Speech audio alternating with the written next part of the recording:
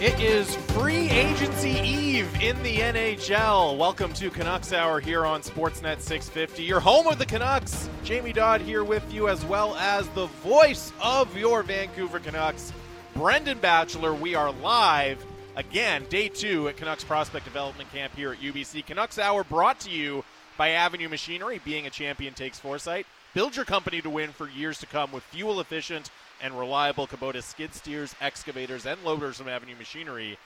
AvenueMachinery.ca. Batch, great to have you back. Great to be back out here at UBC. The forwards are on the ice. They just took the ice about 10 minutes ago. They get to go first today after it was the defenseman first yesterday. Full complement out there for the Canucks. And, you know, we talked about this a little bit yesterday, but just by my quick count, I counted 11 coaches and player development staff on the ice for the Canucks. So, look, this is a great opportunity for all of the players here to maybe get a little bit of one-on-one time at some point, because there is no shortage of player personnel staff on the ice for the Canucks. Yeah, and that's something the Canucks are happy about. Ryan Johnson, in his post-day media scrum yesterday after all the ice sessions had finished, joked that if he could have a coach for every player on the ice, he would. I think they're really happy with the way they've built out their player development staff, the kinds of people they have in that staff. Of course, Daniel and Henrik Sedin, Michael Samuelsson, Mike Komisarek, Chris Higgins, the list goes on.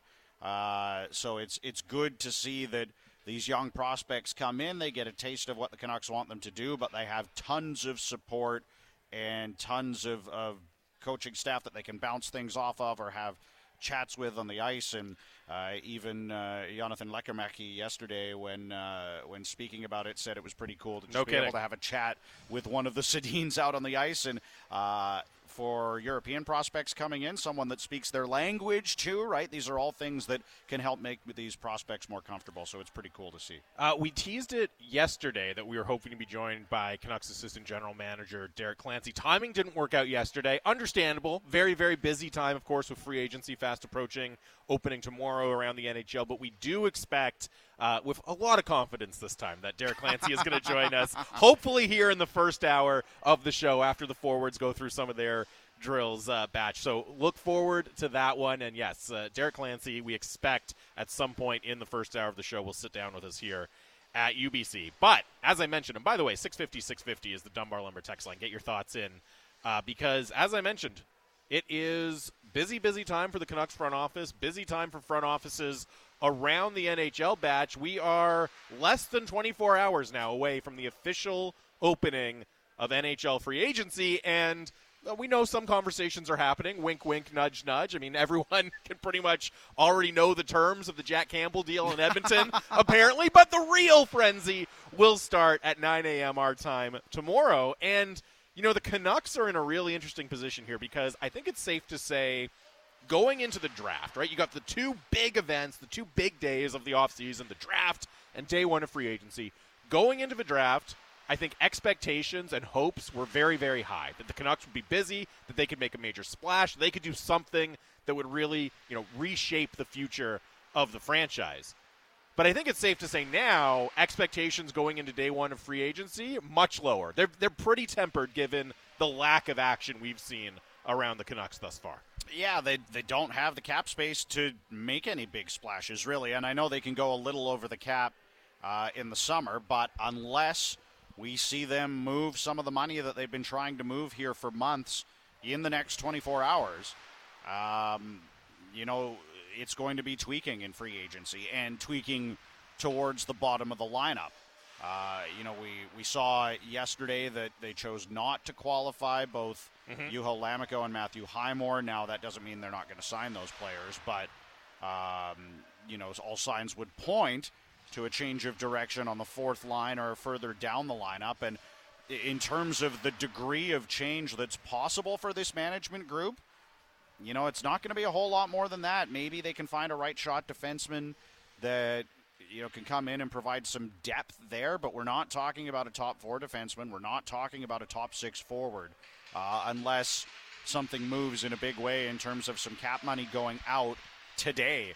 Really, it's going to be more about changing the complexion of the bottom of their lineup It might mean changing the complexion of the penalty kill if you find guys that can play down your lineup that are going to end up being penalty killers. But, we last week when we hosted together, we were talking about, could Andrew Kopp be a fit with the Canucks? Or what about Val Nichushkin? You see the number Val Nichushkin got yesterday? And the term beyond anything, man. No kidding. So, as we stand right now, if nothing changes, the Canucks will not be able to make any moves like that in free agency tomorrow. I wouldn't expect. We'll run through what could be on the shopping list, what are some realistic targets, what should just their overall goal be. And I want to throw this out to the listeners as well. You can hit us up, 650 is the Dunbar Lumber text line.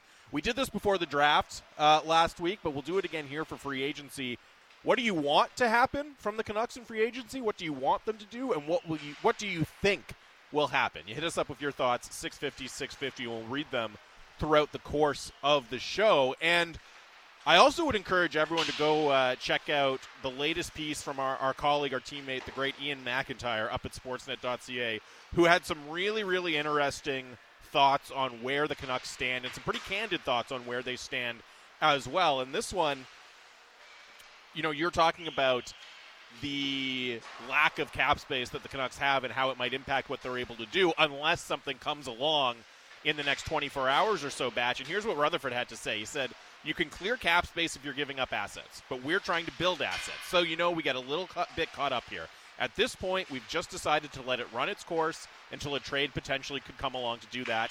But it's not going to come along prior to the first day of free agency. And that's really the key, right? The Canucks, Jim Rutherford kind of acknowledging, yeah, it didn't happen. And at this stage, it's highly, highly, highly unlikely that all of a sudden a trade for Tyler Myers comes along when other teams are trying to make sure they're putting themselves in the most advantageous position ahead of free agency as well.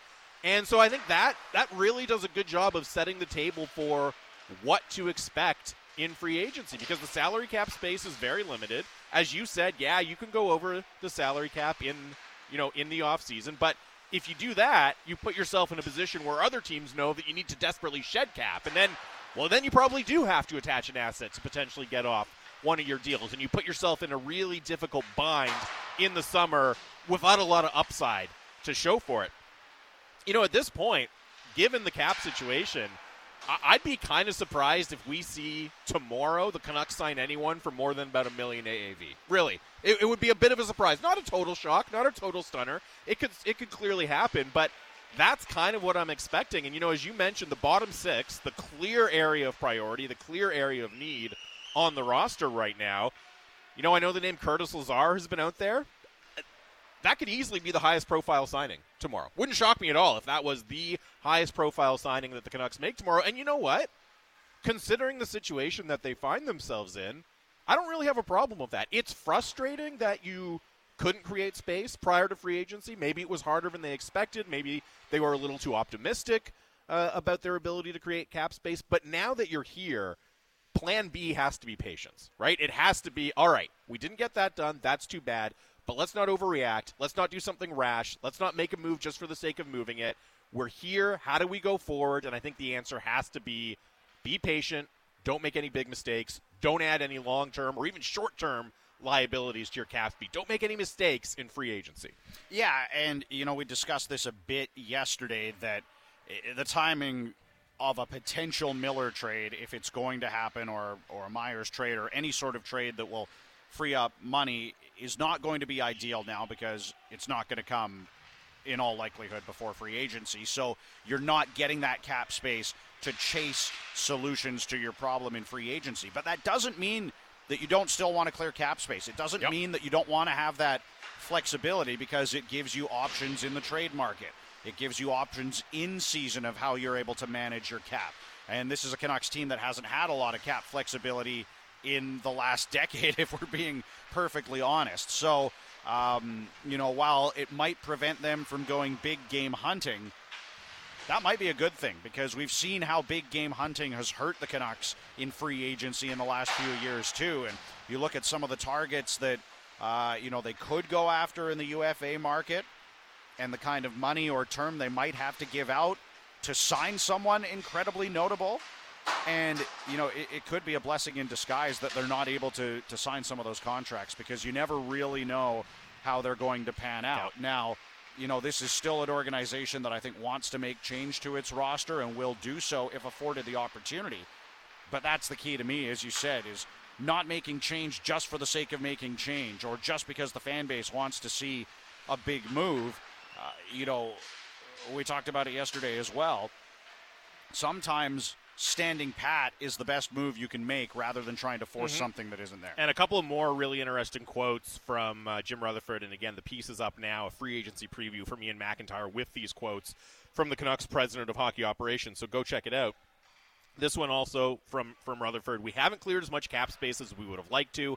We'll be active on Wednesday to a certain point, but we're not going to be in on the big guys, the real big guys. We'll look for complementary players and build more depth and things like that, but we're not in the position that we had hoped to be at this point in time. And then the other one, and I know IMAC put this out on Twitter, but it's interesting and it's worth repeating here from Rutherford, along the lines of what you were just saying, Batch. He says, I always feel that when you really want to make a deal bad, there's a good chance you'll make a bad deal. As we're going through this process with the number of prospects we have, different things we have to deal with, the cap to unravel, I think it's important to be patient and try to make as few mistakes as possible. And that's what we're doing. And that approach makes a lot of sense. And, Rutherford himself is saying, yeah, look, we'd like to be in a different position. We would prefer, obviously, to have cleared cap space, to be able to be much more active and much more creative tomorrow. But again, you're at plan B now. At a certain point, you got to pivot to plan B. And the most important thing the Canucks can do tomorrow, build depth. Get that right-handed center for your fourth line. Add somebody with some speed and forechecking ability in your bottom six. That's all important. But again, I think the most important thing, don't make that mistake. And that's exactly what Jim Rutherford is talking about. 650 again to the Dunbar Lumber text line. Lots coming in. We'll get to them. But I did want to point out, as I said, the fourth line and really the bottom six in general is the clear priority, especially with Lammikko and Highmore not coming back. Now, I think a lot of people will turn and say, well, what about the blue line? The thing with the blue line is not only do you not have a ton of cap space, you got a lot of bodies there already. And if Tucker Poolman is going to be healthy to start the year, that's basically 8 NHL defensemen that you already have under contract. Now, that's with the likes of Kyle Burroughs, and could he easily go down to Abbotsford? Yeah, of course. It's not as if you're not going to sign someone because you have Kyle Burroughs, but even on the right side, again, if Tucker Poolman's healthy, and the update from Emily Castonguay in Montreal ahead of the draft sounded pretty positive, that's Luke Schenn, Tyler Myers, and Tucker Poolman on your right side. Right? And Kyle Burroughs as well. And Kyle Burroughs is depth. And then your left side is Hughes, Ekman-Larsson, Rathbone, and Dermott. So not only do you probably need to move somebody to open up the cap space, but if you're signing someone, you've got – you have to move a body out to really make that a reality because you've already got it kind of spoken for. Now, would you love to see a talent upgrade there? Yeah. But again, it's the kind of thing that I don't really see a way to add to what you have at the NHL level on the blue line until some other dominoes fall and you open up some space on the roster. Not unless you're willing to expose and potentially lose someone like Kyle Burroughs or Luke Schenn on waivers, right? Mm-hmm. Otherwise, you've got 8 defensemen and maybe – you need an insurance policy for Poolman if Poolman isn't healthy. But, if you're doing that, it's not going to be a notable name.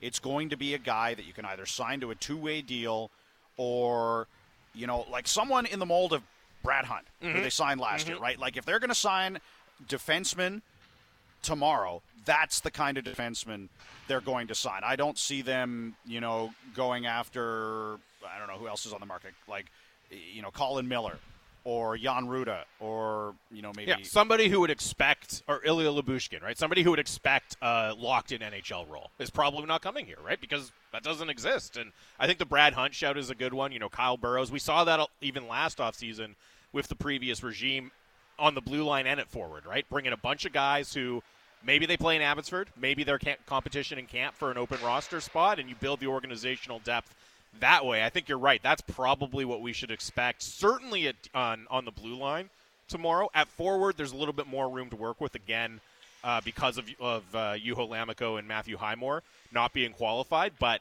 yeah, on defense, as much as we'd all like to see, a really new-look blue line, that's going to require a lot of work before that can really be a possibility. Yeah, and, we're getting lots of texts into the Dunbar Lumber text line here, 650.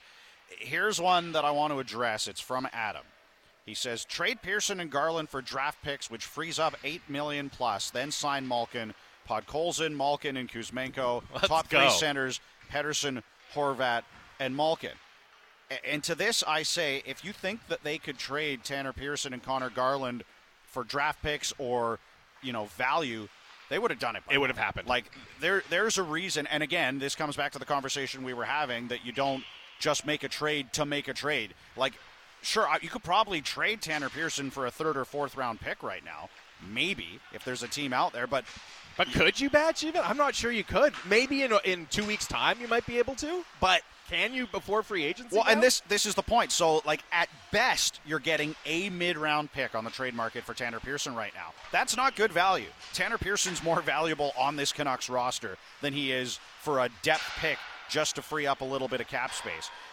Connor Garland, to me, even more so, is a player that you want to hold on to because of his favorable contract and cap situation, and not just give him away for nothing just to create cap space.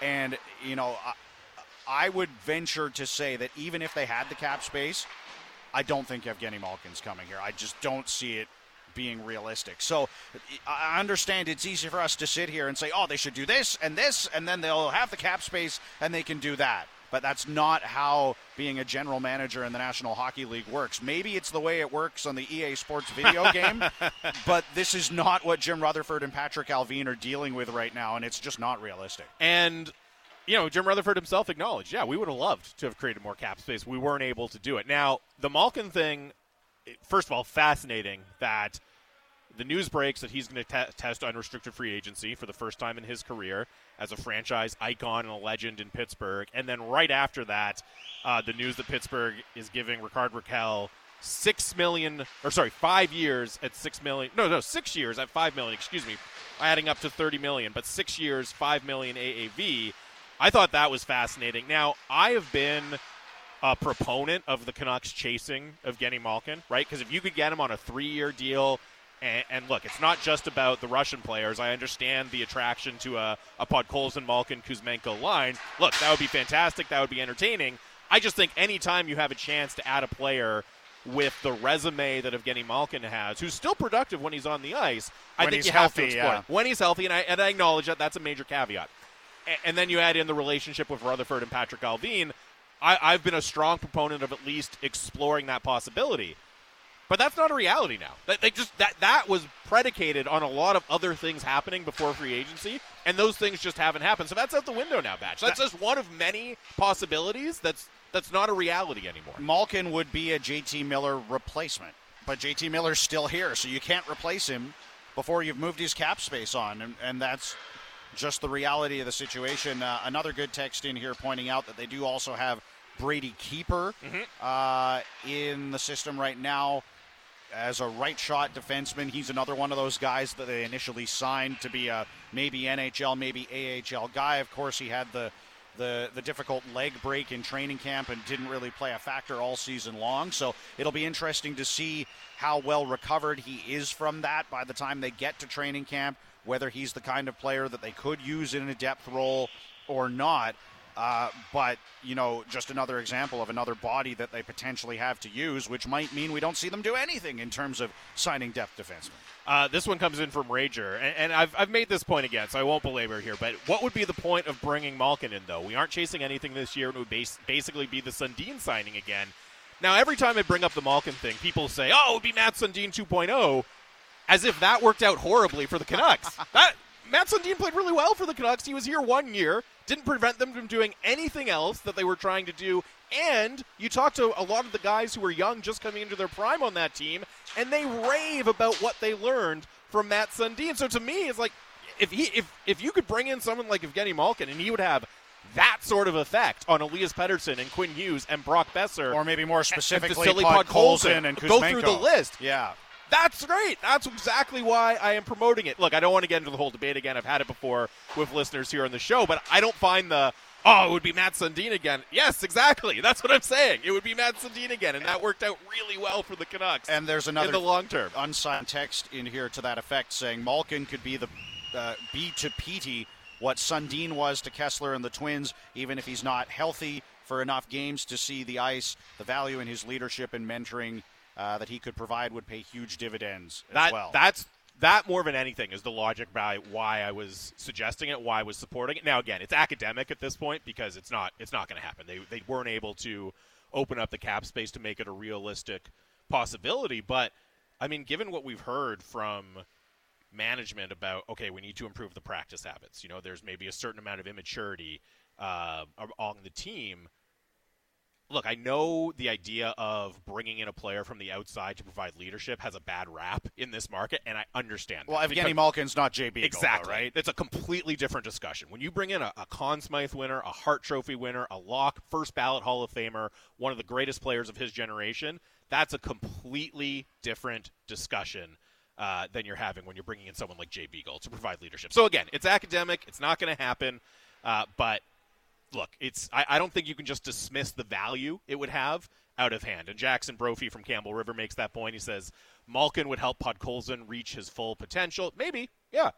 And Bob says, you're dreaming. Mats Sundin did not play well. Average at best. Slow and out of shape.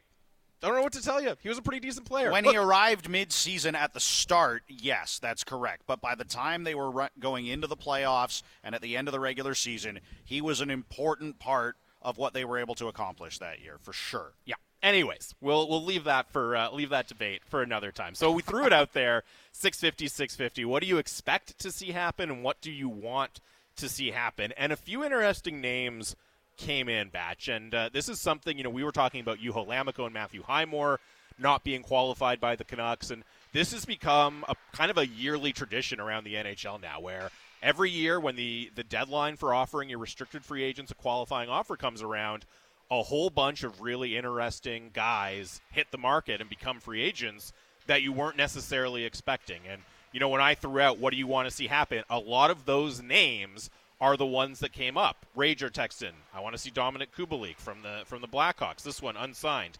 The Canucks should sign Sam Steele. I think he's a good reclamation project as he's played less than 200 games. Gordon Campbell River says 3 of the guys that we're talking about. I would target Hayden Fleury, Sam Steele, and Danton Heinen. There's some really fascinating names that did not get qualified by their teams Nicholas for whatever Aubé reason. Kubel is another one. That one, I think, perfect fit. When you hear the types of characteristics that Jim Rutherford and Patrick Allvin want to have in the bottom 6, speed, tenacity, forechecking ability, yes, Nicholas Aubé-Kubel, check on all of those boxes. I think he'd be a really interesting target. There's 2 things about the kind of unexpected UFA market. I mean, one, it gives you the opportunity to sign some potentially pretty interesting players. The other thing is I think it really just shows you how incredibly valuable cap space is around the league, right? That teams are not willing to commit relatively modest amounts of money to some of these players because they would rather have the cap space. I think it gives insight into why the Canucks have had such a difficult time moving some of their contracts, even on guys who can still contribute and still help. But having said that, the names that really pop out to me, one of them was mentioned, Danton Heinen, I think would be really interesting. You said Nicholas Aubé-Kubel. The other one that really caught my eye that didn't get qualified by Anaheim was Sonny Milano. And Milano might be a case where, okay, maybe you move Miller, maybe you move Connor Garland, and you feel like you need a little bit of extra help in your top 6. But I think any of those guys, Danton Heinen, again, Nicholas Aubé-Kubel, Sonny Milano, would all be really, really fascinating options for the Canucks, especially if you can get them on a relatively cheap deal. Yeah, Sonny Milano had 14 goals in 66 NHL games last year. Like that's a guy that could have 20-goal upside if he comes in and fits in. If you need some help on your power role. play because you move a couple of players, that seems like a pretty easy fit for me. Absolutely. So, again, these are the kind of names that we're going to see the Canucks looking at. Some of these players may even get priced out of what the Canucks are able to afford, depending on, how much of a market shapes up for them. But it's going to be interesting to see how things play out in terms of where the Canucks go, in terms of some of their free agent targets tomorrow, and some of the bigger dominoes that may fall around the league and how those could impact the Canucks' ability to make trades or free up some cap space. We will talk about some of the interesting moves around the NHL, what they could mean from a Vancouver Canucks perspective as well. Plus, hopefully, Derek Clancy will join us tableside here. We are live at day 2 of Canucks Prospect Development Camp. It's Canucks Hour with Jamie Dodd, Brendan Batchelor filling in for Thomas Drance. You've got it on the home of the Canucks, Sportsnet 650. Things in this house are out of this world. Welcome back to the show, Canucks Hour, Sportsnet 650. Jamie Dodd and Brendan Batchelor live from Canucks Prospect Development Camp at UBC. The forwards still on the ice, still being put through their paces by the Canucks development staff, but when they leave and they come out to clean the ice ahead of the defenseman coming on, we expect to be joined by Derek Clancy. Should be sometime in this segment, maybe off the top in the next hour, but we will keep you posted. In the meantime, lots to get into with the Canucks, lots to get into around the league. 650 is the Dunbar Lumber text line.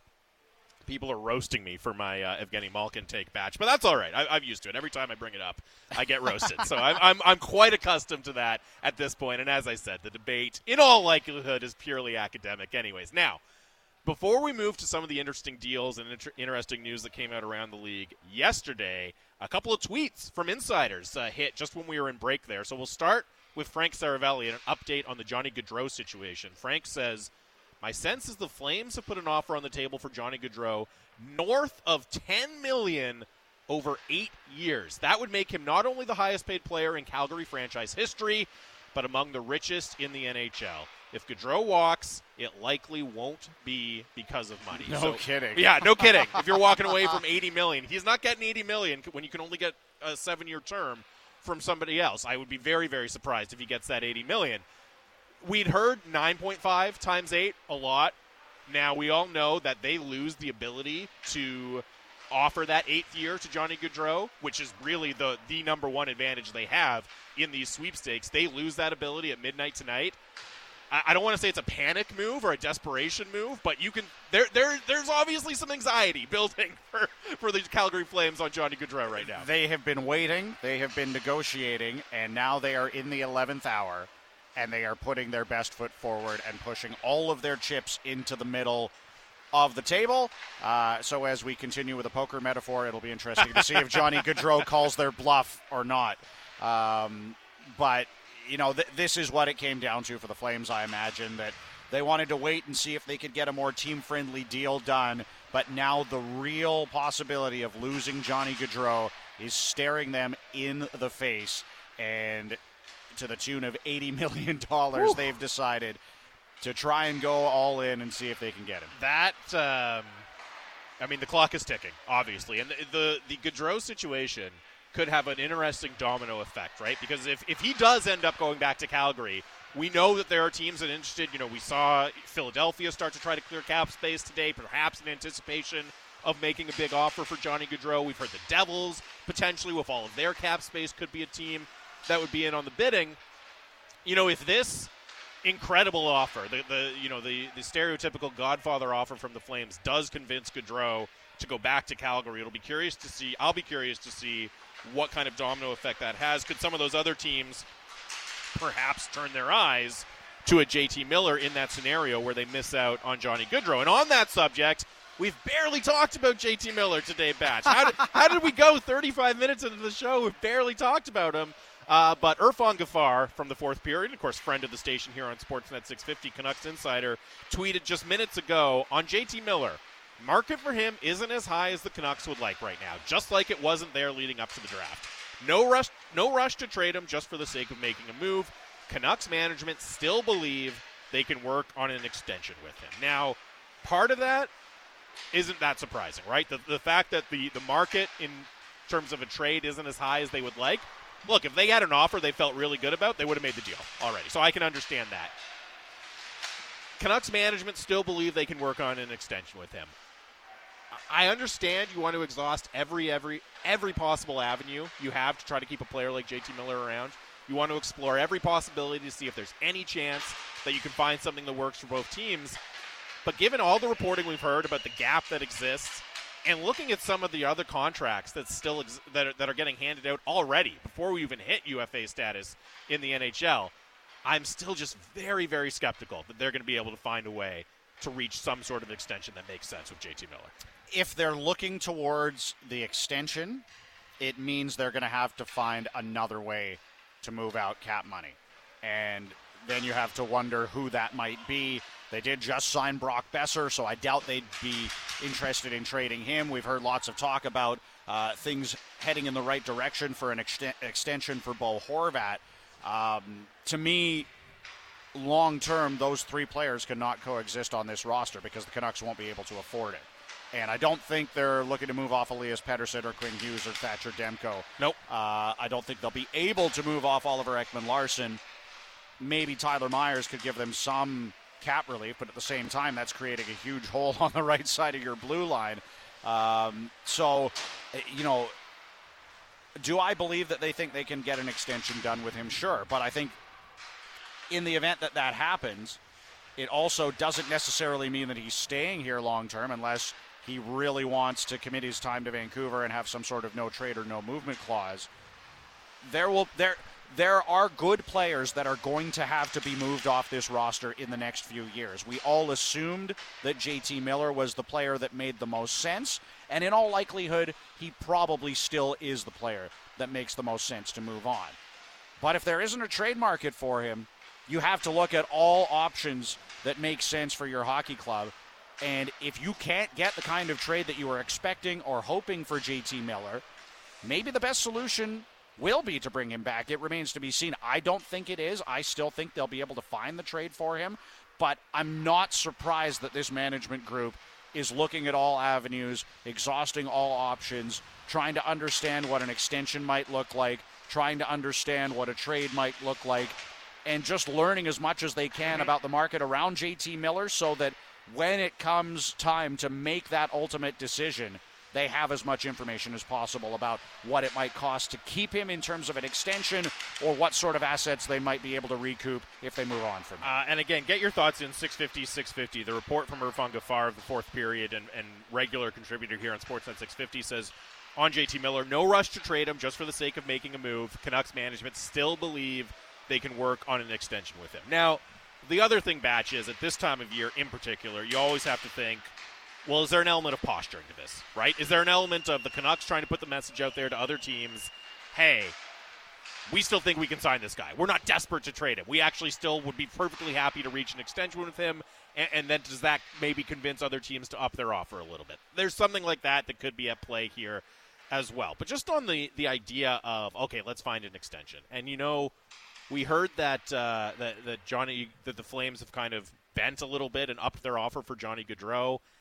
I still think it would be a mistake for the Canucks to go in that direction with JT Miller because you are then, as you said, committing a lot of money and a lot of term, not just on JT Miller, but on Brock Besser as well, on potentially Bo Horvat later this year or later this summer on an extension as well. And are you giving yourself the type of flexibility that this team needs in order to really improve in the future? 650 is the Dunbar Lumber text line. Keep your thoughts coming in. This one came in from Rager on the news that Frank Saravelli said the Flames have offered Johnny Gaudreau an $80 million contract. He says they should save the $80 million and put that as a down payment on a new arena. We will pause that conversation for now because we are very pleased to be joined by Canucks Assistant General Manager Derek Clancy live here at UBC for Canucks Prospect Development Camp.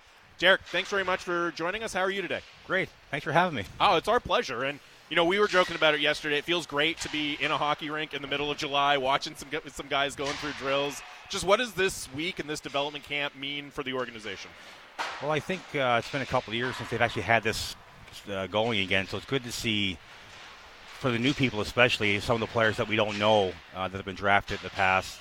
It's great to see our guys that we just drafted on the ice right away, just to get a look at them on the ice and how they are, and it's good for everyone to see. But it's just great to get everyone together, kind of establish what kind of how we're going to be moving forward as an organization, what we expect, what our demands are going to be, and just get all the kids kind of, you're the players of the future, and embrace it, and kind of move forward.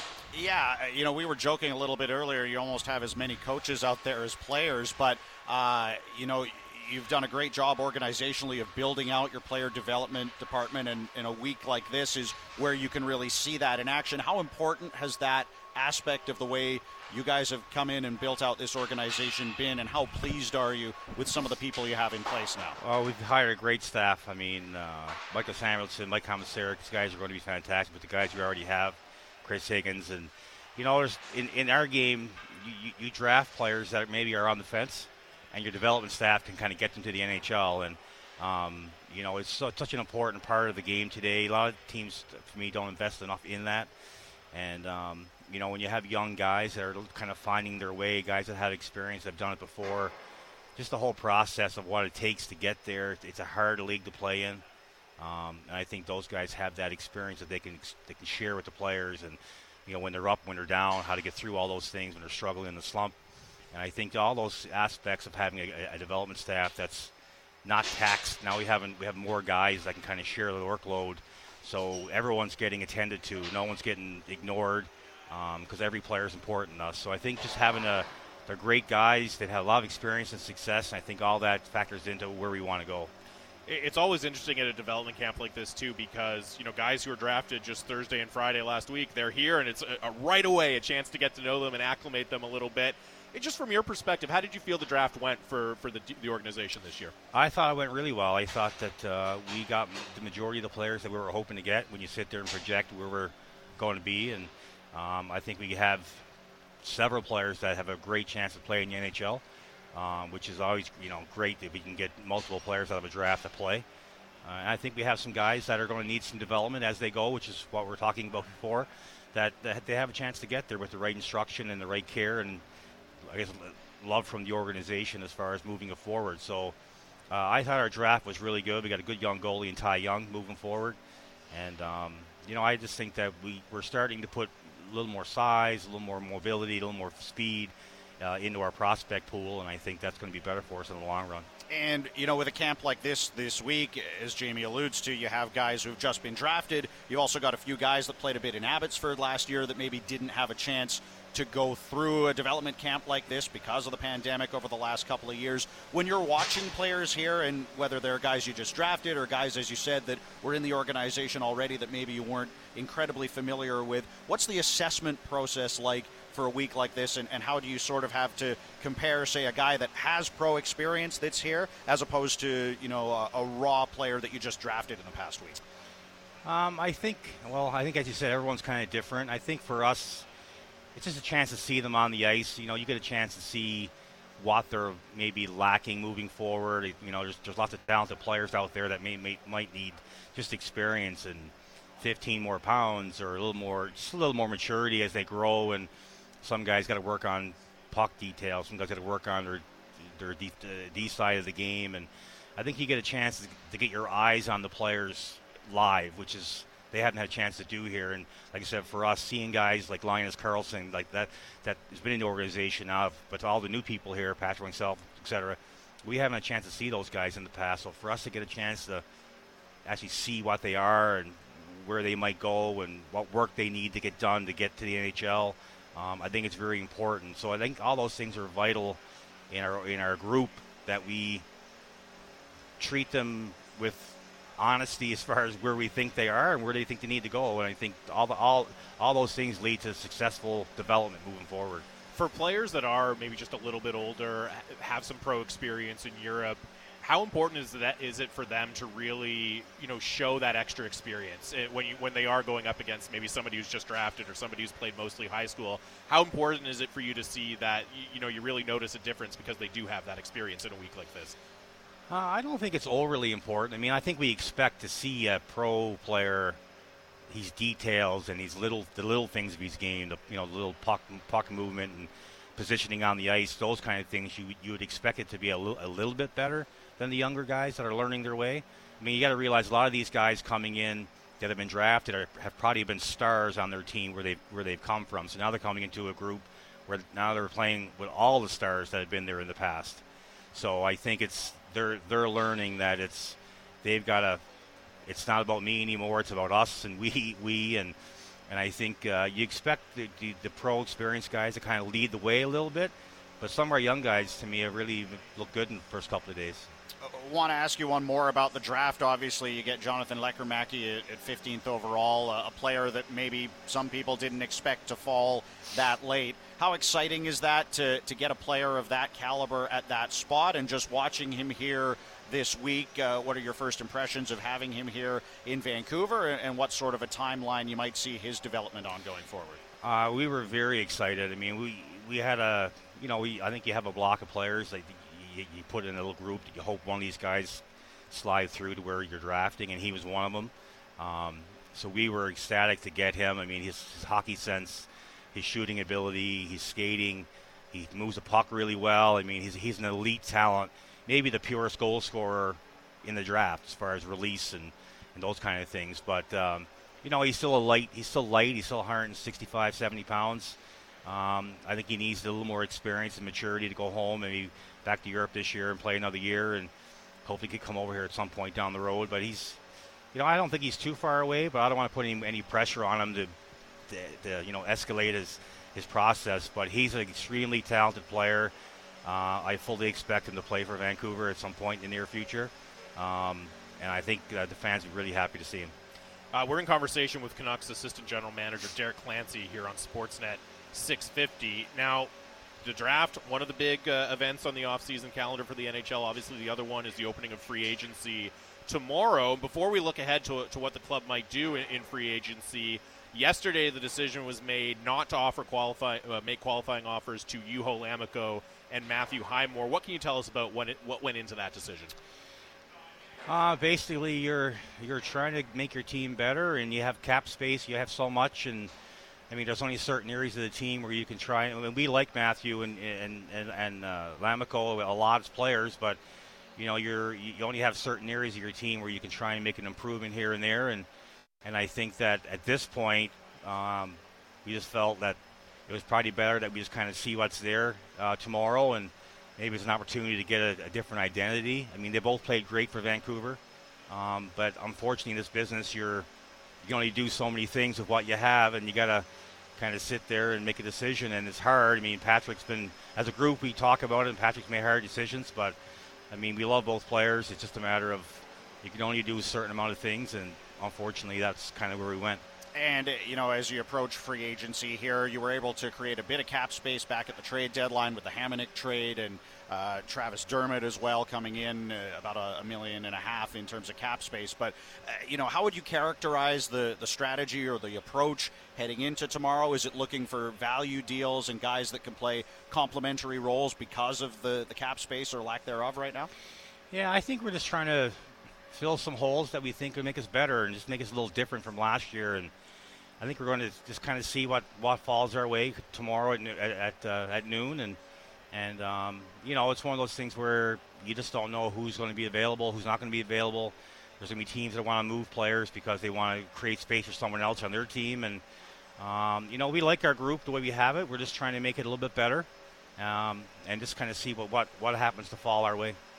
In maybe trying to fill some of those holes in the bottom six, is there a particular sort of player archetype or type of player that you feel you want or maybe need more of down your lineup that you'd look to target? I think we'd like to get a little harder, a little bigger, a little more of identity in our fourth line, potentially. Doesn't mean that we'll find it, but I think ideally that's kind of where we'd like to go. And I just think that, in today's NHL, you need four lines that can score to some extent, and if you don't, you really put pressure on your top six if your bottom six can't score. So I think if we can add some scoring throughout our lineup on a more consistent basis, and mix in some size and some hardness with that. Maybe a guy's 5'11", but he's a hard player. Maybe that fits our mold, what we're looking for. But I just think we're looking for just a different identity. And I think everyone wants size and a little more hardness in their group as long as they can contribute to the team in a positive way. So, Derek, I'm sure you've heard that the topic of JT Miller has come up once or twice on our station in recent weeks and recent months. And, we've heard reports that there's trade interest in JT around the league. We've heard reports that the team is trying to work on an extension with him as well. What can you tell us about where things stand from the Canucks' perspective with JT Miller? Well, obviously we love JT. Obviously his play speaks for itself. And I think discussions are ongoing, and I think you take it day by day, and you try and work your way there, and you got to, I guess, evaluate where we are with our cap space and whatnot. And looking forward, you have other contracts down the road that you have to think about with other guys. So I just think it's tough. I mean, in today's cap world, guys move around because you just can't afford to keep them sometimes, and other times it happens to work out contract-wise, but it's hard. I mean, we love JT. He's been a great player for us this year, and I'm sure he'll be the same this year.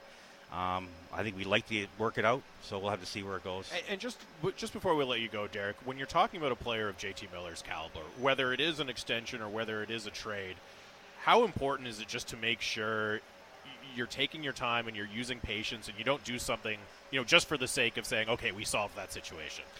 Well, I don't think we feel we're in a hurry to do anything. I think patience is probably the best thing we could have right now.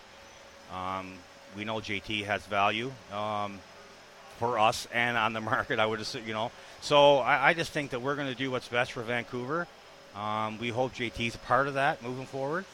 But again, you got to factor all the little things that go into that process and kind of go through that as far as you putting your team together. But I mean, I think for us to make a move doesn't make much sense. I think we've all been through this enough in the past that you just got to do what's best for the Vancouver Canucks to move forward as a good team, and whoever's a part of that is, and whoever isn't won't be.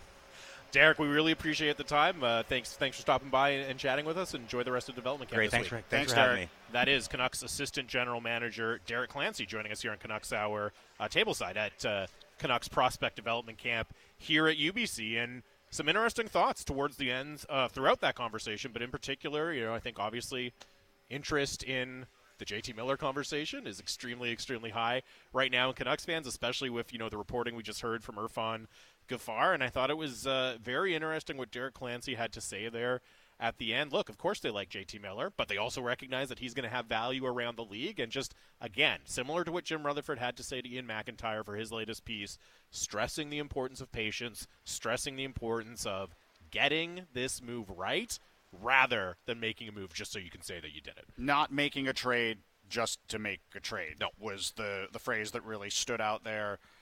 For me, I also thought it was really interesting what he talked about in terms of the identity of their bottom six. And, this is something we've heard coming out of this organization basically ever since they made the management change. You can remember Stan Smeel sat up at the podium the day they let Jim Benning go and said, we need to be harder to play against. And you hear Derek talk there about finding guys that will be hard to play against, maybe a little bit bigger in their bottom six, but also guys that can contribute offensively. And I thought it was really interesting that he pointed out, we've talked so much about Canucks need to have three lines that can provide offense. He says that you want four, right? Like, you don't want a fourth line that provides no offense. You want some guys that can chip in with the odd goal, which really isn't something the Canucks have had on their fourth line in quite a while. So in light of all that, I'm going to be very interested to see what kind of players they target tomorrow in free agency. As he also said,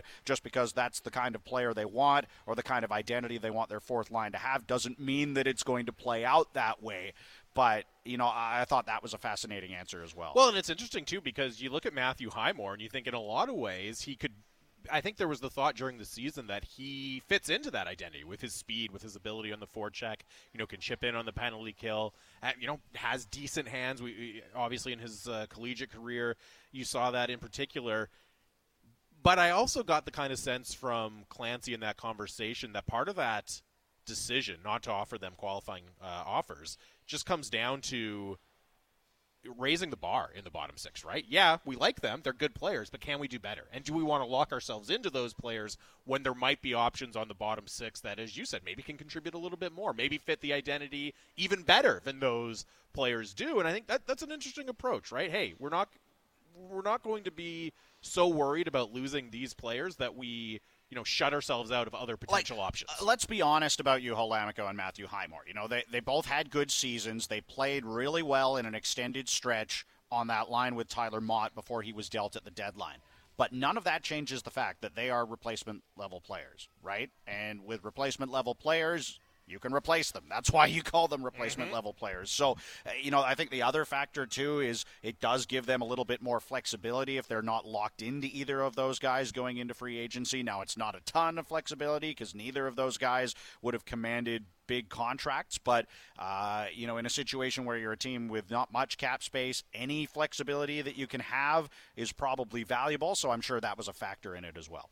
No doubt about it. It'll be interesting to see which players the Canucks target and which they are able to land when free agency opens less than 24 hours from now. And of course, you'll be able to hear live coverage all day right here on Sportsnet 650. More to come from Canucks prospect development camp. The forwards are off the ice. The defensemen are going to get on the ice very, very shortly here. We'll have all the latest updates for you from UBC. More Canucks talk, but look ahead to free agency as well. Coming up on the home of the Canucks, Sportsnet 650.